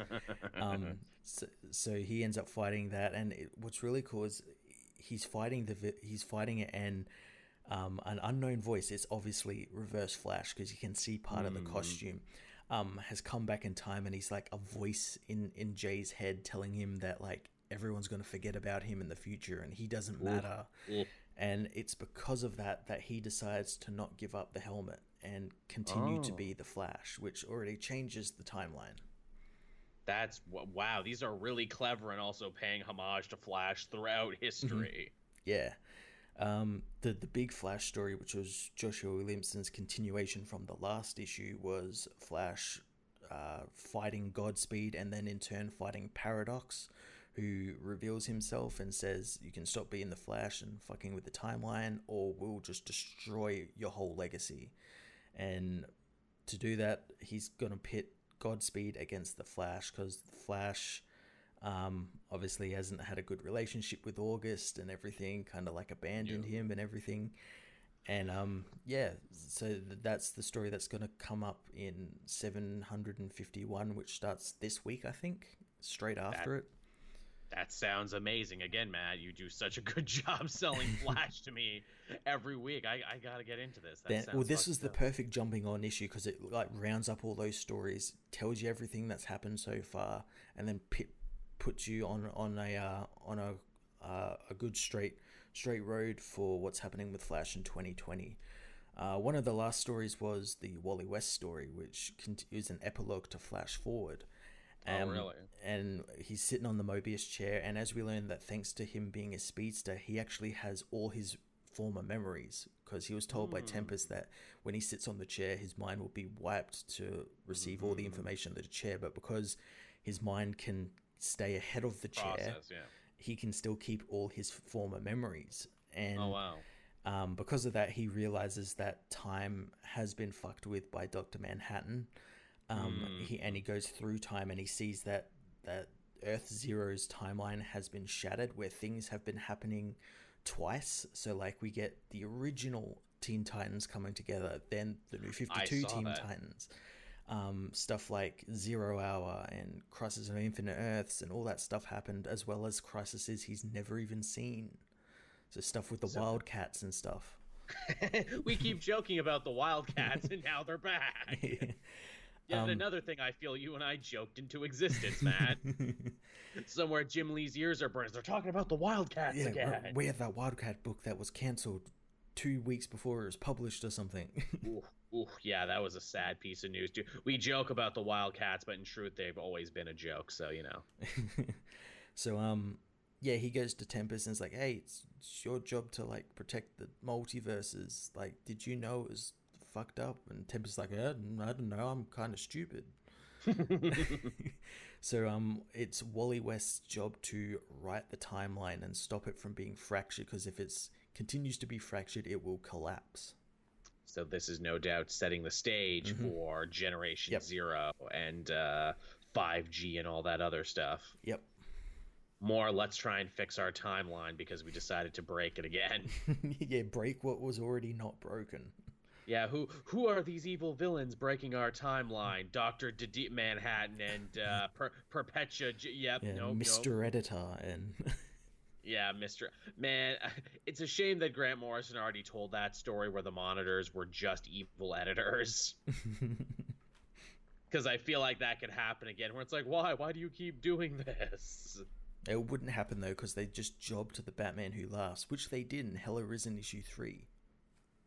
Oh, see, it's like, I'm gonna read these, but I'm not reading them quickly. Tell me about this. Oh, I haven't read all of the issue, but yeah, the Batman Who Laughs, as well as having the Phantom Stranger kidnapped, he's got what's that? He's got the monitor. He's got the monitor, like in like a test tube, and he's keeping him like captured. That I did see. I think that came out a couple of weeks ago too, because I remember going through that. And I'm just like, I just don't have the patience for this story. I really don't. I'm okay with, like, I was okay with all the Batman Who Laughs stuff, but, like, that is the one thing is like, okay, just stop with the whole, like, Bat God stuff. He's a god, Matt. He's the greatest. He's the best of us. He can't stop, and he won't stop. What else did I have this week? Let's talk about a Marvel book. I had Marauders #9.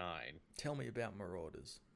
It was all right. They've done better issues. This is kind of like a housekeeping issue is what this is, because if you've been keeping up with it, Yellow Jacket, the Ant-Man foe, had been employed by the Hellfire Junior Club to stow away inside Pyro's body and, report everything that was going on to Krakoa back to the Hellfire Junior Club so they could sell it to the highest bidder. Yep.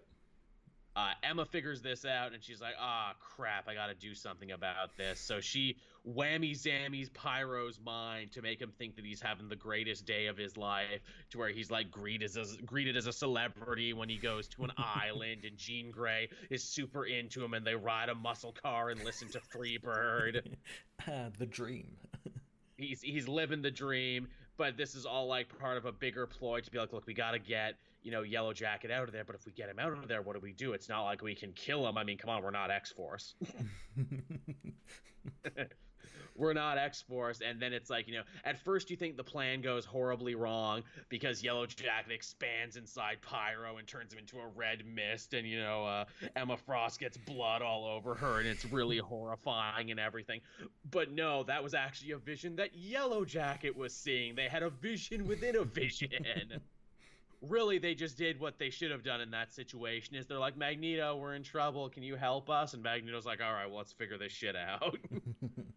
Cuckoo's go into his mind and delete anything he might know, then send him back. And then, Emma, you got to put the fear of God into these children because they are just not afraid of the Hellfire Juniors at all. Because it's like, you're fucking kids. You haven't even hit puberty yet. We're adults with superpowers. So Emma goes into their brain and they're like, okay, kids, if you fuck with us again... we won't kill you, but we'll make you wish you're dead. And also, you have to apologize to Pyro, who is more mad than anything. And Pyro's like, okay, kids, be sure to be terrified every time you walk past an open flame, because you never know where I am and how I can control it. And also, you can be horribly burned and still not die. In fact, hey, if I ever catch you kids slipping again, I will burn you in places you don't want to be burned. You will have very uninteresting puberties if I get my way. And I'm like, wow, Pyro just threatened to burn all these children. They're shitty kids, but still. And that was basically the whole issue. That sounds great. It's fun, it's not the biggest issue. Kitty's still very much dead. They're still running with this story because Emma's like, hey, Five, any progress in resurrecting her? And they're like, no, actually, we've tried like 5 times and we can't do it. Oh, wow. Yeah, we don't know what the hell's going on. If it's a problem on our end, if it's a problem with her DNA you brought back, if Krakoa just doesn't want it. Yeah, did they get to in that book why she couldn't go through the gateways? No, they still haven't. She died before they could figure that out. Now that she's dead, they really don't know. Huh. So yeah, they're at kind of a loss. I mean, surely they will need to solve that problem if they ever hope to bring her back, and I guess that's what the next arc will be about. Yeah, definitely. Yeah, but Marauders is fun. Cool. What else did you have, Matt? I had Superman Villains issue 1. Oh, yes, this big Bendis Superman book with all the villains reacting to Superman outing his own secret identity. How did this go? It was pretty fucking awesome. Really? I was not expecting you to say that. Also, thank you, Andrew1040, for following. Both this and the Heroes issue was really damn good. Interesting. I'm not used to hearing Bendis Superman and good in the same sentence anymore. Yeah, so both these issues are done by the Superman family writers, so Bendis, Fraction, and Rucker. Oh, so it wasn't just Bendis's fingerprints on it. He had a majority of the stories which were really damn good. Interesting. Calling it a villains book, though, I probably wouldn't, because it mainly continues the story of Clark and Lois finding out what Lex's gift to Lois was, which was the reveal that Leone, the woman that bought the Daily Planet, is the runner of the Invisible Mafia. And it's actually pretty cool because it's mainly them trying to sort out like the legalities of how they can publish the story, and like because they publish the story, it's going to be bad for the Daily Planet because she owns it, and it could mean the Daily Planet would shut down. So Perry is like kind of apprehensive about doing it because of all the people's jobs and everything. And then there's the whole thing where it's like Superman just outed himself as Clark Kent. So is this like a real story? Like, have they got sources on it? What's the deal with that? They do end up publishing it at the end of it because they figure it's best to not control the news and let people decide. Fair enough. As well as that, we get a story about Toyman, which is actually really cool, and I'm kind of upset that it ties into Event Leviathan because it's really damn cool. So Superman has outed himself, and not long after that he fought Toyman, and Toyman hates him because he's an alien. But then once he finds out that he's Superman, he realizes, oh, he actually does want me to be better, because that's Superman's whole thing with Toyman. He's always trying to get Toyman to be better because he's a smart inventor and everything. Yeah. And Toyman's now realized, oh, this isn't a game to him. This is his life. I've just been like, I didn't know. So now I'm going to give up a life of crime, and I'm going to go do my time in prison. And while he's in prison, he gets visited by King, who was the guy in that fucking Leviathan Dawn book who set up Checkmate. And he's like, hey, come work for me and we'll fuck around with Leviathan. And Toyman's like, okay. God damn. I'm like, oh, you ruined a good story. So close. We get to see the Kents. The Kents are alive again because of Doomsday Clock. That's wow! I can't believe this is the first story that deals with that. But yeah, holy shit! And it's actually quite cool because they've been hiding out on the Kent farm, which, thanks to Batman, has been made invisible by the tech he uses to make the Batcave invisible. Because Superman's just revealed himself as Clark Kent. People try and kidnap Clark Kent's parents. So yeah, it's just a nice story of them sort of reuniting with their son after he revealed his identity, and they couldn't be more prouder than him. What a weird place and time to do a Kent story now. Yeah, and a villains book as well. The biggest Superman villains, Ma and Pa Kent.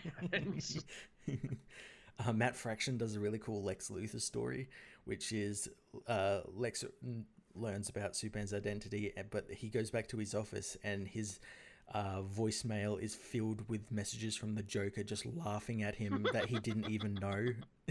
So it angers him and he smashes his desk up. That's a very Matt Fraction thing to do. I like that. There's a cool Mongol story that sort of settles which Mongol is which Mongol, and the answer is... I can see you put that in your thing now, and yes, that's a question you and I have been asking since forever. The answer is Mongol. Mongol is of course, yes. Because as we learn, Mongol is just like a name, and it's just a name that everyone who has the throne of Warworld has. So the Mongol that takes over is like the 1750th or something. Wow. And he killed his father before his father killed his father and all that sort of stuff. So it's a never-ending cycle of Mongol juniors killing Mongol seniors. But it's really cool how it happens, because the Mongol that we see here, he finds a feed of Superman revealing himself as Clark Kent, and he doesn't understand it, so he gets one of his peons to like translate it, and he just can't grasp the fact that someone with the power of Superman would deliberately make themselves an insect like a human. And he just can't. He's just obsessed with this idea. It's like, why would he do this? He could rule the world. Why would he do this? So his son Mongol decides, well, this guy's like kind of going a little insane. I'll just fucking kill him and take the throne. And I think that's the Mongol we see in Superman now. Right. That's actually kind of fun. I like the idea that just does Mongol's head in. Yeah. I thought that was pretty cool. He's smart, but not so smart. Like, that would put him in an existential crisis. Yeah, there's also a cool one-page Bizarro one where Bizarro on Bizarro World gets to see Superman reveal his identity, and he's confused because he thought he was Clark Kent, and he's like, if he's Clark Kent, who am I? I'm glad they're having fun with these. I'm glad they're not afraid to do some comedy ones. Yeah. That's why I love Bizarro. They need to do more with Bizarro. Yeah, well, he's still that weird New 52 Bizarro. That's right. But we also have the proper Bizarro, which Tomasi reintroduced. Yes, from Bizarro World. Yeah, it's really strange. They need to have a thing where those two fight, and they need to decide who the one true Bizarro. They need to do an opposite of Superman Reborn with him. Yes, they do. Superman Unborn. Yeah, Bizarro Unborn, where they fuse together. I actually like that a lot, Matt. Let's you and me start writing that tonight, how we make that work. We'll need to think of some sort of portal tech bullshit. Bizarro is a little difficult to, hold down a whole story, so he needs a ride-along character. Who's our ride-along character in this? Jimmy Olsen. Sure, why not? They've worked together before. Was that comedy book they did, was that canon? Which one? The Jimmy Olsen book? Yeah. The one that's happening with the Matt Fraction? No, I'm talking like the mini-series they did where Bizarro and went to like Canada and they fought like King Tut and shit. Yeah, I know the one you're talking about. Yes. I mean, that was DCU, so I'm going to guess that's probably not canon. Not anymore, no. No, for Superman Unborn, it should be Bibbo, I think, because, Jimmy Olsen gets enough play. It should be Bibbo and the New 52 Bizarro find themselves in Bizarro World, and Bibbo is such a big Superman fan, and something. You start with the ending first, man, and then we work our way backwards. The two Bizarros fuse, so we have one Bizarro. Yeah. Man, I swear to God, if like in 4 months from now they actually do come out with a book called Superman Unborn and it's about Bizarro, I'm gonna be so fucking pissed. I will actively go after them for money. Yes, I will cite this video. You owe us. We came up with this. Hey man, talk to a copyright lawyer. Shit you say in a podcast is not legally binding. Damn it, he knows, Matt. He knows what we say here isn't legally binding. God damn. Man, now I really want to read that story. That's a good-ass pitch we just had. Hey, speaking of Superman and Superman families of characters and everything, Justice League was also this week. It was. I like this issue better than the last issue. Yeah, it's fine. It's all fine. I'm definitely in the group of people like, this is good old-fashioned Justice League stories. but at the same time, none of it is particularly exciting me. And here's another problem I had with it. It's reminding me a lot of Superman the Master Race, only with Eradicator swapped in for Zod and everything. Yeah, that weird Brian Hitch story. Yeah. Oh, yeah, too, the one they did with, yeah, you're right, with Rao, when Rao came. JLA. Man, they've done this a lot, haven't they? They just swap out the Superman villains every so often. It's a good, like, I wouldn't call it a filler arc, but it's a good, like standard vanilla arc. Yes, it's to get you back in. You don't got to worry about any of that world redefining multiversal Snyder stuff. But still, to go from one to the other is a hard jump for a lot of people to make. I'm not alone. It is. Yeah, but no, I enjoyed that. Like, we actually got a story that saw the Justice League working together under a tactician, John Stewart, which makes sense for his character since he's a former Marine. Yeah. Come up with a plan to get the Daxamites away from the city and away from Earth. I thought that was really great. And the fact that everyone felt useful and it wasn't just Batman, Superman, and Wonder Woman saving the day. Yep, Flash was probably the most important aspect of that. He was. I don't know how I feel. Well, I liked it, but I don't know how I feel this idea that Flash now basically has, like, the Flashpoint gun that he can point at other people into his head. Like, I'll do it. I'll delete you from history. I'll do a Flashpoint again. I like to think that that's more him just like bluffing. It's an empty threat. He wouldn't actually do it. Yeah, and because he can't time travel anymore thanks to Flash War. No, but that Eradicator is so scared at the prospect of that idea. Yeah, well, like, he knows what Flash can do. So, yeah, I thought that was pretty cool.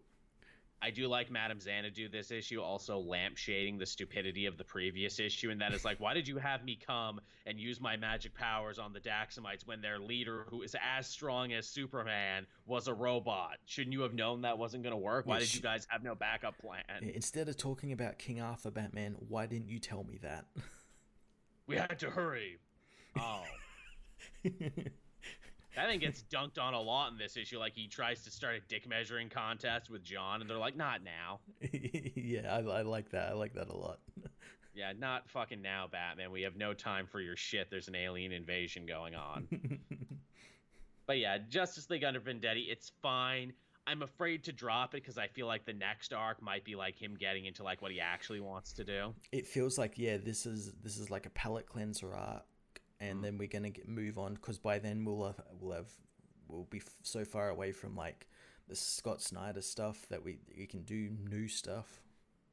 But then it's also too where it's like, you know, do I want to even get invested in new Justice League? Because I feel like 5G is just going to come along and change it all anyway. So what's even the point? It might. I don't know.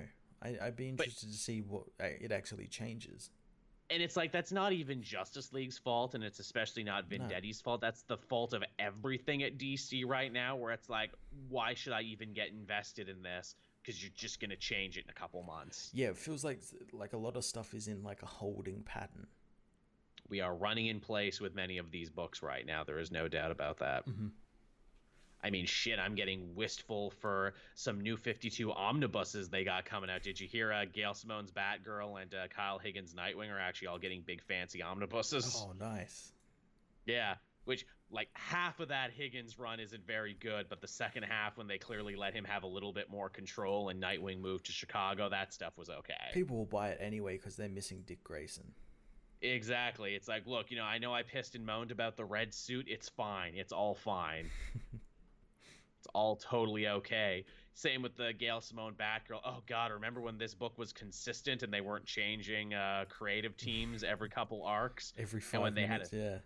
Every 5 minutes, so you couldn't get invested, and at least they had a AAA creator on this with a vision that she was allowed to execute. Mm-hmm.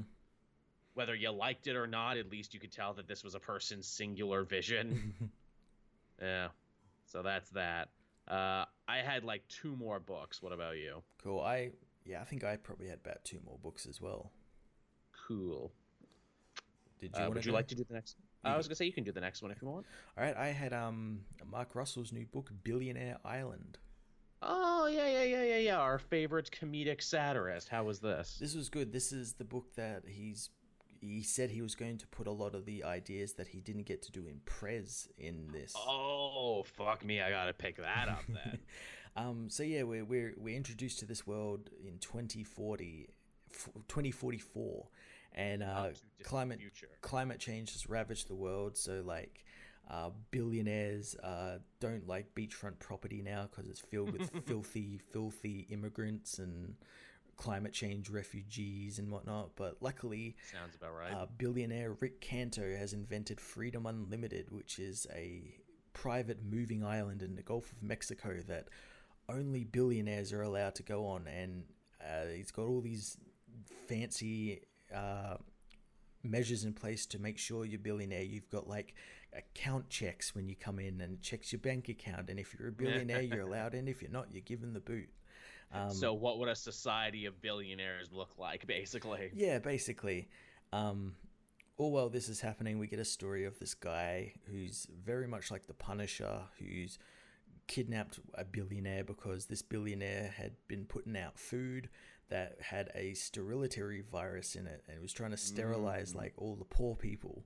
Oh shit. But what he didn't realize is that in some people there's an antigen that turns that kind of harmful virus into something that's 10 times worse than Ebola. And this guy was an aid worker. This Punisher guy was an aid worker, and his family was killed by this virus when they ate the food. Oh, so he's coming for like revenge against this guy. But his big target is this Rick Canto guy, the owner of Freedom Unlimited. So he's got to get to the island. While that's happening, we also get to see some journalists go on a sort of fact-finding mission because she's learned about this virus as well. She gets an interview with Rick, and he's kind of surprised that journalists actually still exist. In 2045. Yeah. She gets invited to the island where she's put in prison, which is like a giant hamster cage with all these other people who have crossed Rick Canto. One's like an accountant who was an honest accountant who balanced the books when he wasn't supposed to. There's like hipsters, and there's like this woman who thinks that she's meant to be there because she thinks this is all some like extreme executive training program, and like very press. Like thinks she's gonna be like top executive next year and everything. And yeah, it's just so funny. It's just like complete satire on like trickle down economics and like the wage gap, and like the difference between rich people and poor people, and how rich people are so detached from society and everything that they think that they know what's best, even though it's horrible and everything. Is great. This sounds very, very much like my jam. I am going to go buy this as soon as we're done here. It's really damn good. Man, just that premise alone is so genius, because it's like, yeah, what would a society of just millionaires be like? I'm reminded of that quote from BioShock. Even in paradise, someone's got to scrub the toilets. In the land of the millionaires and the billionaires, who will we look down on in this society? Because we got to look down on somebody, Matt. That's just human nature right there. Yeah.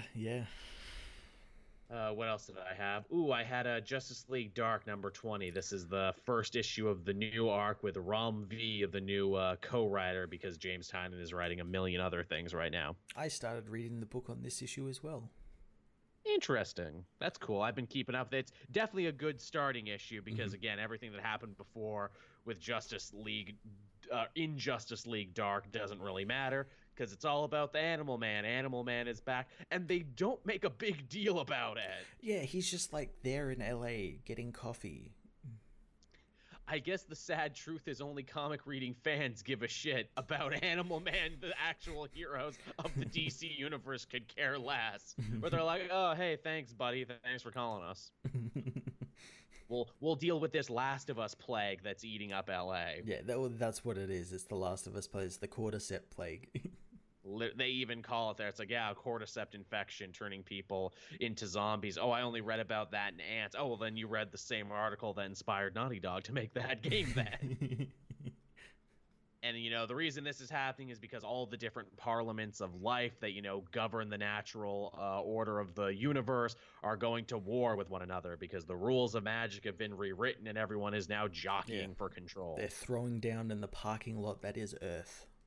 literally in the McDonald's parking lot that is Earth. They're having a big old slap fight in there, and the only way to save it is they have to get all the different champions of all the different parliaments together, which is going to be super difficult because, you know, some are missing, some are villains, so, you know, it's going to be a hell of a thing to try and get them all together. And they had Swamp Thing, he's dead, and now they got to try and convince the Floronic Man to help them. Yeah, and that's not going to be easy because it's the Floronic Man. Who is a huge asshole at the best of times, and B, they just beat him in Injustice League Dark, so he's super not willing to help them out. No, and then they need to also find Abigail Arcane, who is Wherever in the Dreaming of Decay. Yeah, she's part of the Gray, which I think, again, it's been so long since I've read Swamp Thing Animal Man. I think she was both the avatar of the Gray and the Rot for a minute, because obviously the Rot has a long history of her family, but she's in the Gray realm now with all the, you know, mushrooms and fungus and everything, so implying that, you know, she might have something to do with the whole mushroom plague. Then you got the Divided, which I totally forgot that they were a thing. Yeah. So we got to deal with them, and also they seek to imply that the Rot has a new avatar now. Yeah, we don't know who yet. If I had to guess, I'm going to say it's either Swamp Thing or Alec Holland, because they died, and wouldn't that be a hell of a way to bring them back? I'd love if it was Alec Holland. But not Swamp Thing. It's like, he's yeah, it's me. Zombified Alec Holland. Zombie Alec Holland, because then again, you can finally deal with that idea where it's like, well, was Swamp Thing ever Alec Holland, or did he just think he was? Is he his own deal? Because if so, wouldn't Holland be super pissed off at the rest of them? Yeah. You know, Swamp Thing literally stole my life. And then, of course, you can write a reason for them to come back and be like, oh, we've reestablished the Parliament of Trees. Holland and Swamp Thing must become one once again. So now you can have Swamp Thing, but also have Holland as well. Mm-hmm. Chat bringing up, too, we didn't see Buddy's family this issue. No, we didn't. I wonder if they remember he has a family. Probably not. And that's like super important to his character. I can understand not having him having them in issue 1 of Arc 1, but still, I hope Animal Man sticks around. If they don't get Swamp Thing back, I hope Animal Man actually sticks around as part of the team. I think he will. He's pretty important, especially with them dealing with magic in like the Parliament so often. So he would be a definite like asset to the team. Definitely, he most definitely would be. But yeah, this was a good story. This one did excite me, especially after, you know, the last arc kind of drug on forever. Yeah. Also, we got like John Constantine just being an asshole again and going behind the team's back and making deals and all that sort of stuff. Very Hellblazer, gotta love it. And again, makes sense too to have John Constantine be such a huge part of this story too, because Swamp Thing and Vertigo and the Green and everything all come from the same universe, so naturally he has, you know, dogs in this fight. Yeah. Also, a guy just entered the chat, Bacon Cheese Cat, which is a wonderful name, and I love it immensely. Thank you, Bacon Cheese Cat. That's a good ass name. I haven't seen you before, so welcome to the chat.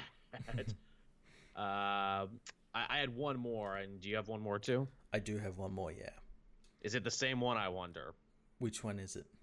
I had Iron Man 2020 for my last one. Was that out this week? I know Rescue was out this week. Oh, I haven't read Iron Man, I've read Rescue. Oh, well, you're one behind, but yeah, Iron Man 2020 came out this week. Nah, I know. We're bad at our jobs, man. We can't catch up on anything. Tell me about Iron Man. So yeah, Iron Man 2020, picking up from where the last issue left off. Mark 1, the artificial Tony Stark, is leading the robot rebellion against Arno Stark to try and stop him from uploading basically an evil firmware update that's going to take control of every robot who's connected to the internet. And Machine Smith, he puts out a call to all the other robots being like, I don't care if you're a fast food mascot or if you're a Roomba, we all gotta march on, you know, Stark Industries right now. So it's like literally robots just marching through the streets. Robo rights now.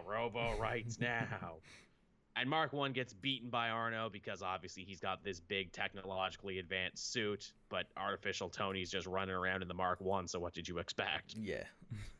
He gets his ass whooped. Doesn't kill him, though. He takes him back to the tower for a really fucked up family reunion between all of the Starks. And Tony's like, whoa, this is really fucked up. And it's extra fucked up that you built like clones of mom and dad using the corrupted versions of their brain from the Escape virtual reality game that I made. The ones that were stuck in the 50s. Mm-hmm. And so basically, that's putting a ticking clock in there where it's like, Arno, you took these corrupted versions of your parents, are only abusing them. It's only a matter of time before they snap and turn on you. And Arno has this great, like, pathetic speech where he's like, no, I'm the good guy. Aliens told me I was going to be the good guy and defeat the extinction entity. And that's why I was born. And I got to bring man and robot together. But that can't happen because Tony's ruining everything again. He's just a real whiny ass speech about how Tony's ruining everything and how he was meant to be the hero and how this is all being taken away from him. And it basically ends with Mark 1 trying to destroy the transponder so the firmware update can't be sent to the internet. And then they imply that maybe he died again. Oh, jeez. Which is like, what are the robot revolutionaries going to do now? But then it's like, well, if he is an AI, you could just back up his brain. Yeah, well, I was going to say, it's funny you should mention he died, because that kind of makes the rescue book make a bit more sense to me now. Does it now? Yeah, so the rescue book is obviously about Pepper Potts and the rescue armor, and she's kind of away from all of this robot AI war, because she needs to find some DNA to bring Tony Stark back to life. Right, because they still got to deal with that fact, don't they? Yeah, and to do that, they need DNA from his parents. But obviously, they can't get it from Howard Marie Stark, so they go to Amanda Armstrong, his biological mother. Oh, clever, because she is alive. Yeah, and she's gone back to London, and she's set up like a music studio and everything. And Pepper goes there to find her, and it's been taken over by the AI stuff, and it's been keeping the people as well, along with Amanda, in the studio, so the robots make their own music and let the people listen to it, kind of torturing them a little bit. Techno, robots make techno. Yeah. Rescue ends up saving her, and they end up talking, and she doesn't want to give any of her DNA to Pepper to bring Tony back because she's moved on. She's realized that the man she met when she first met Tony wasn't Tony. That's true. As she never really met her son or met the son she gave birth to, so she's moved on and doesn't want to have anything to do with it anymore. Hydra also agree with her, and they attack them because they want Tony Stark to be left dead. Fitting. So her and Rescue have to team up to like stop these Hydra drone things from killing Amanda. And the AI robots end up helping them because they blast their music at like a certain frequency that disrupts the drones and everything. And throughout the issue, we've been shown like parts of like Pepper's life, of how like she grew up as like a genius child and was going to go on to do extraordinary things, but ended up being like Tony's assistant. Fetching his like his clothes and whatnot.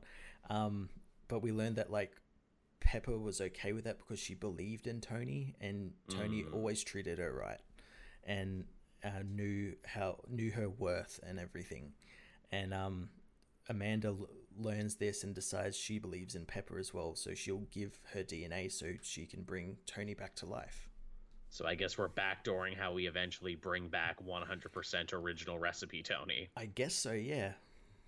Which is funny because I kept thinking like this story was going to end with, Mark 1 Tony being like, I was always Tony all along because I have a soul now, Because that's also kind of what Avengers is doing right now. Are you up to date on Avengers, Matt? Yeah, I did read that issue where it was like all Tony in the past, and he's got like that Ice Age armor and everything. Yes, and also his father seems to be alive in that book too, but it might be the real Howard who's been brought back from hell because apparently he was into rich guy Satanism. Yeah, he's like working with goddamn Mephisto and all that. And also he may have sold Tony's soul already, and I'm like, okay, this is a lot of stuff. They don't quite contradict each other, but they're dangerously close to contradicting each other. Yeah, so like the real Tony wasn't the real Tony, like the one before the Civil War stuff happened, because his soul wasn't his, and because the way I theorized with it's like, okay, you know, Avengers takes place before a lot of stuff happens. It takes place, you know, before Captain America has to give up the shield and go underground. It happens before Tony ends up figuring out that he's an artificial intelligence, etc., etc. That's how that book kind of gets to exist in its own bubble, because it's just happening before stuff. This is the first time it starts actually rubbing up against stuff. And in fact, that book goes even further with Aaron being like, oh, well, there must always be a Tony Stark throughout history. Tony Stark is very important, actually. And I'm like, all right, how are we going to fucking square this circle then? I'm sure there'll be a way. I'm sure there will be. It's just like, oof, this is a lot to take in right now. Yeah. So was that everything, Matt? Was that everything you read? Yeah, that was everything. Alrighty then, I guess we could start winding this show down then. Thank you everyone for coming out and joining us on this Sunday. Sorry we missed a live show last week. Hopefully that won't have to happen again unless there's another big emergency. We had at least 20 people, or over 20 people hanging out with us this whole time. That's great. Actually, before we clock off, if anyone has any closing thoughts and or questions they want to ask us, let's do that, because actually I don't think we did a full hour and a half just yet. Oh no, we actually did a little over an hour and a half. Little over, yeah. Time. Oh, New Genesis just showing up now. Oh, you just missed us, New Genesis. We were about to sign off, but before we do, we thought we might take some questions from the chat right quick. That seems to happen a lot. People join just as we're about to finish. I'm usually that guy. Thoughts on the RE3 remake? I'm so behind on RE3 stuff, but looks cool. It looks fucking awesome. I can't wait for it. Do you think they'll have a wink and a nod to Christian Bale being Batman in Thor 4? Oh, I think it would be silly if they didn't. Yeah, I'm sure there'll be something. Question, any opinions on the upcoming Spawn trailer? Well, if it's upcoming, Tevi, I haven't had a chance to see it yet, so how would I be able to think anything about it? Was there a TV show of it or something? Oh, the Mortal Kombat thing. Fuck that. Yeah, I mean, it's I don't care. It's Keith David voicing Spawn. That's pretty cool. I like that. Yeah, I don't care. I don't play Mortal Kombat. I have the Mortal Season, or I have the Mortal Season. I have the Season Pass for Mortal Kombat. I will definitely check it out. Excited for the Ultraman series? Yeah, I'm definitely excited for that. We kind of talked about that last week, Crusader Con. But yeah, Kyle Higgins being attached is super, super cool. Yeah. Have you seen season 3 of Castlevania? No, actually, I have not. I watched like the first 2 episodes of season 1 and said, "Oh, this is cool. I should come back to this," and then I never came back to it. I'm just about to start it. I went back to season 2 because I couldn't really remember a lot of it, and I'm almost finished season 2, so I'll start season 3 probably tonight. Apparently people are super horny for Castlevania, and season 3 in particular. It's like right at the top of Netflix's recommended. A lot of people I know are talking about it. I definitely feel like I'm missing out. Hey Joel, did you hear the real reason Bob Harris keeps giving Scott Lobdell work is because they fucked an ostrich together? I just got into Letterkenny. Man, GNG, I was following that super hard. Like, I thought you actually had some cool insight and a big story I missed. But then you made a Letterkenny fucking an ostrich joke, which I appreciate even more. Yeah. Thank you. I can't wait to go back and read my expression when I read that. Did you already talk about the new Batmobile? Yes, Bacon and Cheese Cat, right at the top of the show. But of course, if you missed the show, it'll be up on Patreon first for everyone. You can get it for as little as $1 a month. You can watch the show basically as soon as it's done in both audio and video for a little extra. So be sure to see that. And then it's up in the video version for YouTube Wednesday at 8, and then Thursday it goes across all the audio podcast things. Yeah. Do you think Jim Lee could handle running DC Comics? I mean, he's going to have to try. And I mean, it's not like it's just him. It's a big company. Yeah, I'm sure he'll do fine. Yeah.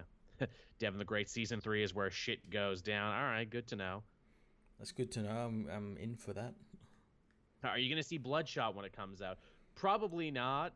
I did want to have a Bloodshot video ready to go. I was shocked that it actually came out as soon as it did. You just reminded me that Bloodshot is coming out.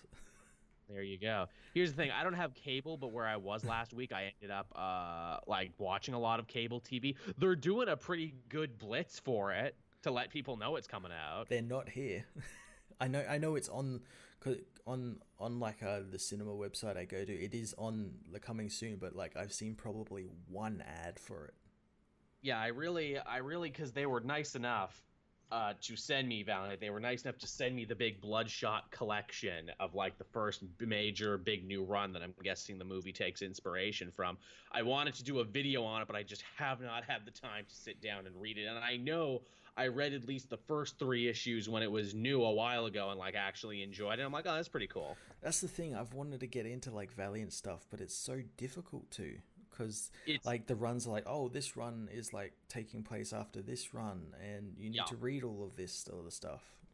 What is cool about Bloodshot in particular, if I say nothing else about it, is that you have seen like super soldier stories like this before, but what they do different is all in the style, the pacing, and just the overall presentation is the secret weapon, I think, to Bloodshot, at least in this run. Mm-hmm. Tim Seeley is actually writing the newest Bloodshot run right now, and I feel like, oh crap, I want to catch up just because I want to read more Tim Seeley because he's not writing anything at DC at the moment. Yeah, that's like Colin Bunn is doing a book for them. Shadowman, yeah, and it's making me want to get it. It's making me want to get it.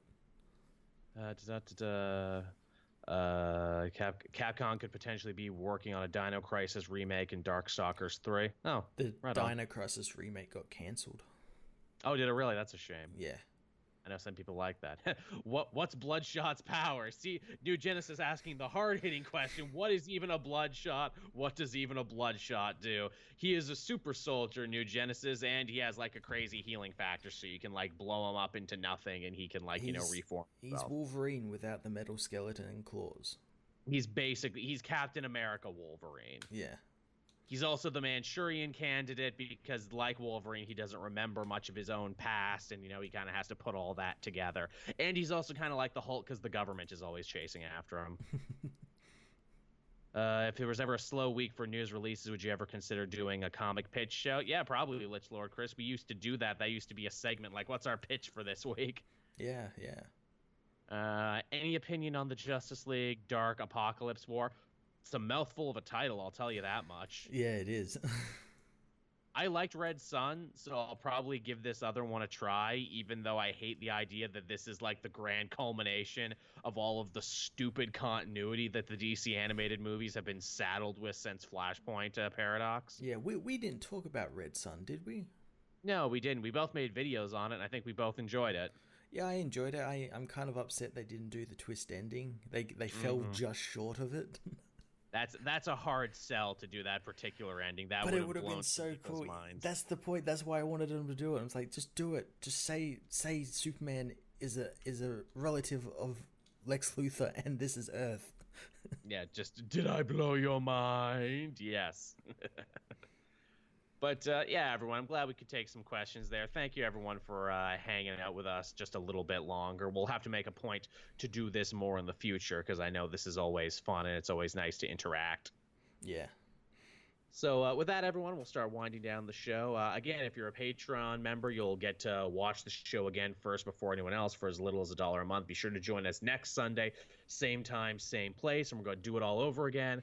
And yeah, that's basically it for me. Be sure to check out Matt and myself on Twitter, Facebook, Instagram, so you always know what we're doing next. Yeah. And yeah, any parting thoughts, Matt? Anything at all? No, I'm just going to try and get up with my reviews and stuff. I do want to do another one of my retro reviews, and I have what I want to do it on as well. I'm not going to reveal it because I've got a cool clickbait title for it. Oh, cool. And I'm going to release it before something that DC's got coming up is coming out, so hopefully I'll be able to capitalize on that. Clickbait titles are always fun when we do them. So on that note, everyone, I will bid you a goodbye, a good night, and don't get coronavirus. Yeah, try not to get it. Whatever you do, don't get it. Bye-bye, everybody. Bye.